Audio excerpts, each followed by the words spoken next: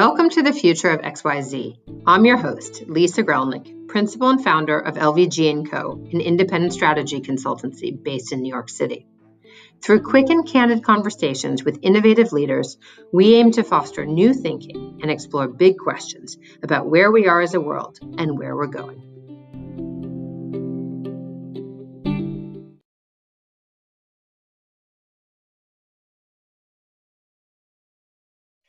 Hello and welcome to the Future of XYZ. Today we have such an incredible honor of speaking about the future of refugees. This Sunday is World Refugee Day, which starting in 2001, the UN designated to commemorate the 50th anniversary of the 1951 Convention on the Status of Refugees. It's an international day that we designate every year on June 20th to honor refugees around the globe. And today we have Sloan Davidson and Fauste Ganjavi with us. I'll do intros, but ladies, both of you, thank you so much for joining us today. Thank you for having us. It's an honor. Sloan Davidson is the founder and CEO of Hello Neighbor, which is a nonprofit she started in 2017 based in Pittsburgh that supports recently resettled immigrants and refugees in the Pittsburgh community. She is also a presidential leadership scholar and the Gender Equity Commissioner for the city of Pittsburgh. Sloan, thanks for joining us. Thank you. And Fauste Ganjavi is based in New Haven, Connecticut, where she emigrated in 2011 with her mom from Afghanistan. She is the founder and CEO, or founder and director of Elena's Light, which is named after her daughter. And it is an organization dedicated, again, to helping support recently resettled peoples in New Haven and beyond. She is also a co-design consultant at Refugee Council America, USA, and a 2021 Hello Neighbor Fellow. So again, ladies, thanks for joining us on Future of XYZ. To talk about the future of refugees, I think we should just dive right in to talk about, I think the statistic is that there are over 80 million displaced persons in the world today, and it's only growing. This is a huge problem. Both of your organizations help at a community level to address this. What can you say about what you're seeing since you founded your organizations, and where do you think at a local and global level it's going? Fauste, I'll ask you first. Again, thank you, Lisa, for having us today. Regarding where are you going to talk about Elena's Light? First, small places that I found feel comfortable and try to make a small place for the newly arrival refugee who feels it's home, and try to start their life to make a brighter future for themselves and their families. Globally, I will tell you later, because what I'm thinking, if we change one person's life, that can affect many, many others. Especially when I'm working at Elena's Light, we are working to empower women, refugee, immigrant women. That's when the woman is empowered, that's affect the whole family. And I believe when everyone in the world try to do one part, that's gonna affect all in global. For the refugee crisis, that's something it's been in the world for a long time, and it's gonna stay, unfortunately, for a long time. My wish as a refugee myself is we have a world without any refugee immigrants. I wish a peaceful life everywhere, anywhere, especially in my country. Absolutely. I think it's a big, hopeful goal. It's a good dream. Sloan, the work that you're doing at Hello Neighbor in Pittsburgh, you're obviously seeing many people from many countries. I believe that you've served so far over 500 refugees and immigrants from more than 15 countries over the last 4 years. What are you seeing that gives you a sense of where the future of refugees is? Well, I think you're right. Around the number of refugees is only set to increase, not decrease. 80 million people is a hard number our head around, to bring that to something maybe people are familiar with, the amount of people displaced every single day could fill a professional baseball stadium. So most professional sports stadiums. So picture how many people that is, about 50,000 a day, are forcibly displaced. That means they leave their home, their special home, their place, and they might never return. They probably will never return. Now, the majority of those people stay internally displaced within their country. So about 75% of all people displaced don't actually leave the bounds of their own country. They're just internally displaced. That would be like someone, forced to leave New Orleans during Katrina and goes to Houston, Texas. They're still within the United States. If they went to Canada or Mexico, then they could be considered a refugee. So the majority of people are actually still within their own country. One step beyond that, the next majority of people are in a neighboring country. So again, of the 25% left, about 23% stay in a neighboring country.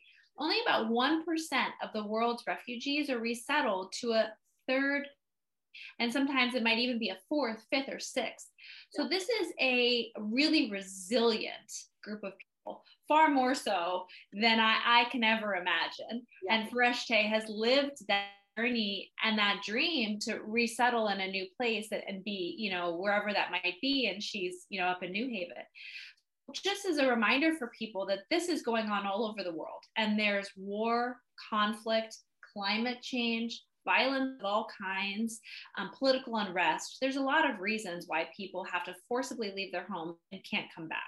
Yeah. And so if you think about what's going on around the world, then we have to think about our own local communities.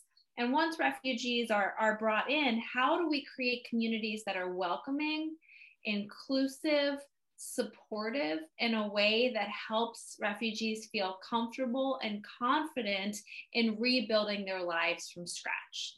Absolutely. And I think one of the biggest things that we see is so much rhetoric from politicians, from the media. Ultimately, we're talking about neighbor to neighbor. We're talking about within our community, within our city, what can we do, everyday citizens, that influence everything from our own neighbors to our politicians to the media. We want to be welcoming. We want to be inclusive. And organizations like Elena's Light and like Hello Neighbor are set up to help both the refugees and immigrants feel more supported and to help neighbors understand how to get involved. I so appreciate some of those data points and contextualizing the magnitude of the problem. I mean, one of the things in some of the work that I did years ago for a nonprofit was really focusing on getting kids back into education, because it's over 40% of these 80 million plus displaced persons are children, school-aged children, and we of course ask ourselves, well, what can your future be if you have no education? So I'm curious, and both of you deal with how do you integrate, how do you form policies, how do you create that neighborly integration and opportunity? But Fereshteh, especially Elena's Light, really focuses on delivering some three core, benefits, if you will, to recently resettled families and individuals. What are the things that you think are most important for a recently resettled family or any immigrant family to have to start building that life, that opportunity, that promise? Yes, thank you. At Elena's Light, we try to help a family after their 2 years, the first 2 years they arrive here. The first 2 years when they come, they have a resettlement agency helping them in the main point. But after that, when one person in the family member found a job, they are less receiving support from resettlement agency or any other organization who helped them before. The remaining family member who doesn't have a job, who doesn't know that much English, still stay at the same level at the day they came. That's why Elena's Light and other organizations similar try to have a second role and come out, try to support women and support the children. As you said, many of the family came with a lot of children, and then many of them go start United States education system. First of all, it's a language barrier, different culture. and not knowing the system. These are the issue and barriers that children facing. At Eleanor's Light, we try to create programs, connect children with the school, like give them some simple education information regarding how they can start university, 4-year university, versus going to community college. Or if they go to community college, how to get the classes that you need to make you ready to go for the next step. For the women that we are trying to help, it's because the community that I'm working with, it's a really different community than other refugees. I'm talking about Afghan refugee communities who are very more, a little bit more tight other than other community. We are trying to have one-on-one English classes for women. Before it used to be, we did orientation for the volunteer and take them to the family's house. Now, because of the COVID, everything is online, but still we have the orientation, make the community ready. As Solon said, we have like make neighbors ready for the new neighbors. Yeah. They can educate, cultural oriented, get all of the materials, and then they start teaching one-on-one with the WhatsApp, Zoom, or other platform that we have. Fantastic. So they're teaching English and as well as just general orientation skills for life in America. We try to do just English, but focusing on the needs of the refugee families. For example, someone wants to do just driving to pass driver license in Connecticut to find a job. There is like some woman we have to wants to work with another organization named Sanctuary Kitchen to cook for the refugee and cook for the environment. The class is specific regarding that specific job. But also because I graduated from public health and I love informing and educating people regarding the health literacy classes, we have partnership with the Yale New Haven Hospital and some other community professional and providers, doctors, to have classes online regarding the health, regarding educating for the COVID. It's all online. We'll have that's not individual. That's like 5 women, and then some doctors will come online. They teach them all the health classes, prenatal health classes, self-care, parenting. These are the subject for the woman. It's so important to provide these skills. And I would imagine also in both of your organizations, the fact that people feel like they have a lifeline and a neighbor. I mean, we all need community, right? I mean, it's part of human being. And I think one of the things that is stolen from people who are forcibly displaced from their homes is a sense of identity, but also, and security, of course, but also that sense of community. So both of your organizations very differently are rebuilding that sense of support. It sounds like, both in terms of providing financial support, literacy, English, education, healthcare, et cetera. If we think about, kind of again, going back to the topic of the future of refugees, these numbers only increasing, what do, and Sloan, I'll throw this to you. I mean, what do you think some of the things that as average Americans, but also as governmental officials can do to help? I think the first things we can do to help the most is remember that mostly families. It's a lot of women, it's a lot of children. And I think something else we can do to help is to remember that refugee is just one word of many things that people are. I am a mother, I'm a founder, I'm a daughter, I'm a sister, I'm a friend, I'm an amateur baker. We are all many things. And so I think refugee is a label that is not inclusive of an entire person's history and what they have lived and what they've brought here. So I think the first thing we can do is really take that humanity, who is a neighbor and what do they mean to me approach.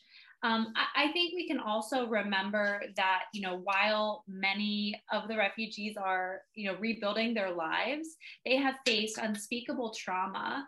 And that carries with them, you know, and I think that's something we've all experienced in the past year. The pandemic, this social isolation is incredibly hard. Trauma lives with all of us, and grief comes up in unexpected ways. Practice kindness across the board in an increased way in our society, but especially to some of our newer neighbors who are navigating so much language access, culture, plus a real loss maybe of family and of where they've come from. Beyond that, I think that I would really do what role we all play in our individual lives that can support our newest neighbors. I'll give some examples. Does anyone know a landlord, an employer, a healthcare provider, a school teacher, a interfaith? These are all people who have influence to say, how are we recruiting, retaining, creating opportunities who are English language learners. And I say English language learners because it's not English as a second language. It's frequently their third, fourth, fifth, sixth language. And so let's remember that they bring so much to the table. And so for a lot of places that say, oh, we have services, but we don't typically interact with refugee or immigrant neighbors. Why is that? The same conversations in diversity, equity, and inclusion for Black and Brown neighbors should also be to refugees and immigrants who are also Black and Brown, that language and cultural barriers to inclusion. Absolutely. Thank you for that. It's so obvious when you sum it up that way. But of course, in your day-to-day, everyone gets wrapped up in it. And you talk about the trauma, the collective trauma and grief of this past year of COVID. I mean, I think about some of my own personal experiences this year, and it's true. You carry them forward with you, and I have had so much more empathy even than before for people who, have had ongoing traumas. I mean, Fauste, you're not 11 years old, and you yet came to America in 2011, 10 years ago. You had a lifetime before that, and what you've created is based on that. I would like to talk to your history a little bit. I mean, you spent a lot of time in a refugee camp. I mean, the camps that we hear about in the West, if you're informed, are, in Lesbos, Greece, which, Moria, which is, houses almost 80,000 people. You have, in northern Jordan, you have, camps for Syrians like crazy. Over the border in Turkey, you do as well. And then, of course, there was a beautiful play put on in New York City not so long ago called The Jungle, which was about the camp for about 10,000 migrants in Calais, France.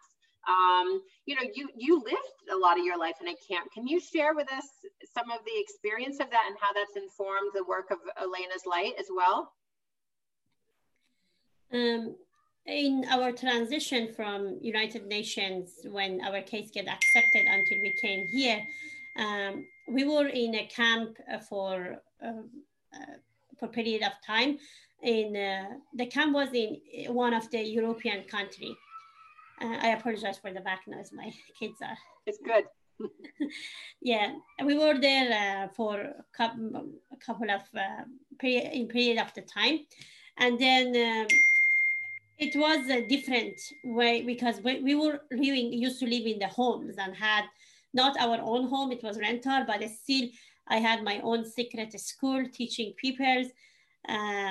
And when I came to the camp, the life is changed. Living with the 12 family all at one place, and we weren't allowed to go outside the camp for 1 month. And every morning we have to do the blood test to make sure we are healthy. And then after a month, like all of the hands everywhere were like, needle every morning because we have to check. After a month, we were ready, clean out to go out, and we were able to go and see outside of the camp. It's really different. What should I tell you? Like the foods are different, the behaviors are different, language are different. And the people, as Ronan said, all of them had a lot of trauma, a lot of mental health and issue. And like you left all of your family back home. You are in the camp, you have interview all the time. You don't know where you want to go. There is not clear idea. You don't have any planning future. You're kind of living in the hole, not knowing what would be the next step.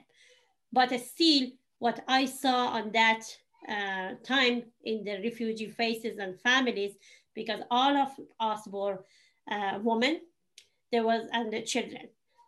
Maybe that's why I try to help women and children more, because during that time I saw how strong and brilliant the women are, but there is a lot of barrier. When you talk with each of them, each family, you know how hard life they passed to be here. And still with all of the issue in the camp, we all had hope. Yes, there is going to be a different life after this stage. And I believe when we all came to the GFK, that was the day we all feel we born again. That was a new life. And still, because I born as a refugee immigrant to a second country, we don't have a date of birth. They just put a number and the year. All of our date of birth is same. But the date of birth I pick for myself is the day I came to the United States, because I know I can build my life and start, make it and shape it the way I want. The first day when I was at the GFK, I told my mother, I will change the world myself, because right now I'm in the country I have opportunity to do. Even I wasn't able to talk or speak a word of English at that time. Just, hi, how are you? That's all I know. But, I started working, going to the college, university, graduate, finding job, working hard, and having support from the community. I love Connecticut and New Haven supportive community. Anytime I had question or need anything, they were a good community to help, to support us. I think this behavior kind of spreading on different places. I understand this when I joined Hello Neighbor Fellowship. I was thinking I'm alone fighting and telling others, yes, refugees, when they come after a couple of years, they still need some support. I was thinking I'm alone to just scream this. But when I joined Hello Neighbor as a fellowship, I saw, no, that's something many people like me fighting for the same goals. And I'm so happy and honored to be part of this great fellowship program. I wish I can continue more and learn more from the team. But overall, my experience living in the US was great, and it's my honor to be here. And this is my life I choose, and I try to help my refugee community until I'm alive. I want to give Sloan a chance to respond to that, because what she's created with Hello Neighbor obviously is having a tremendous impact and a networking effect. I'm cognizant of time, and I just want to call out Sloan, give you a chance to respond both to Faust's and Men's compliment.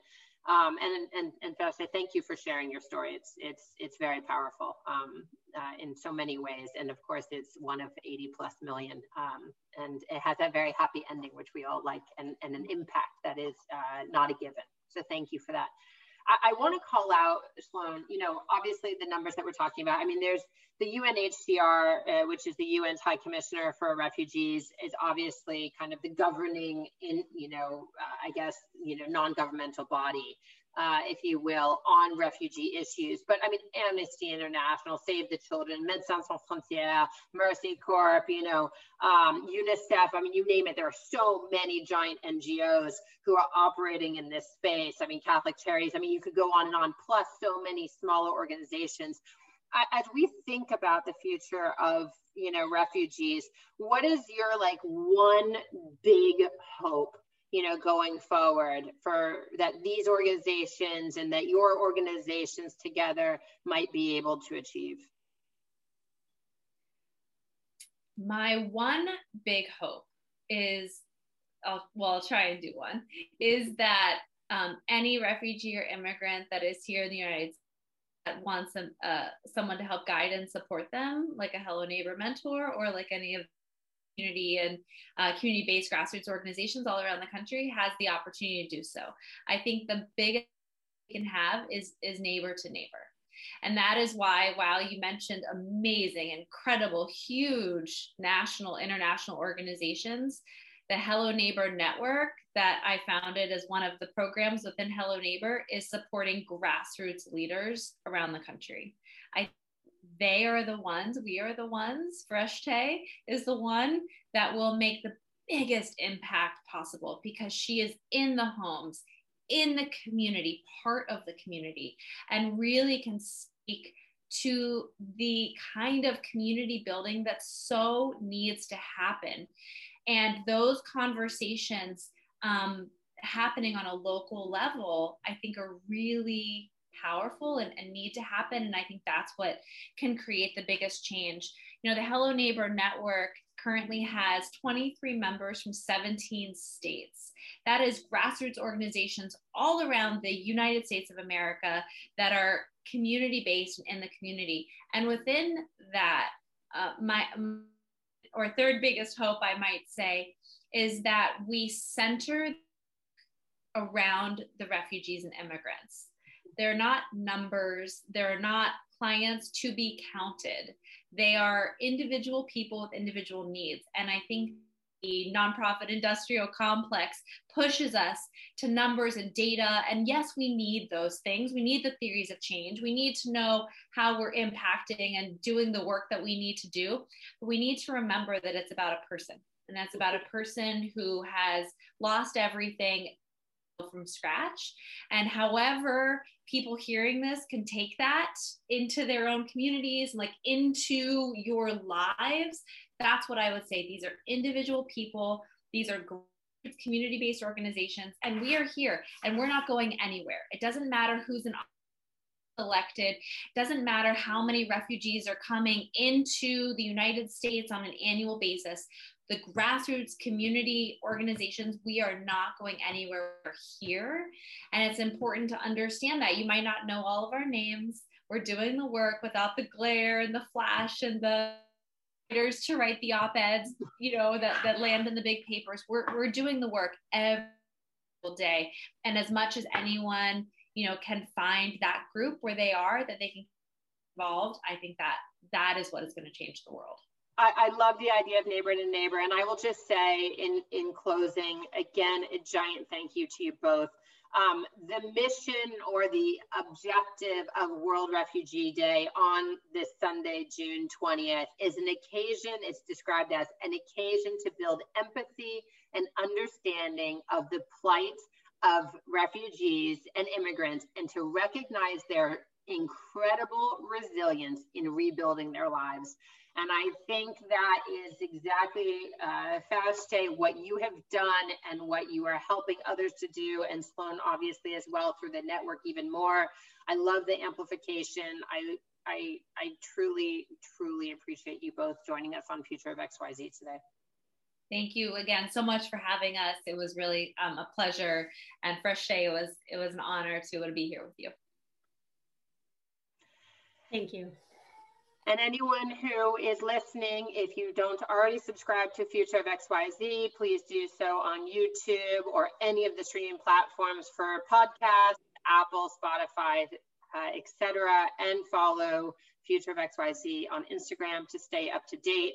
Make sure that you visit both Hello Neighbor and Elena's Light to learn more about how you can get involved in your community, and reach out to these ladies if you have any questions. It's an important topic, and do something this Sunday if you can to help one of your neighbors who's just arrived. Thanks, and see you next week.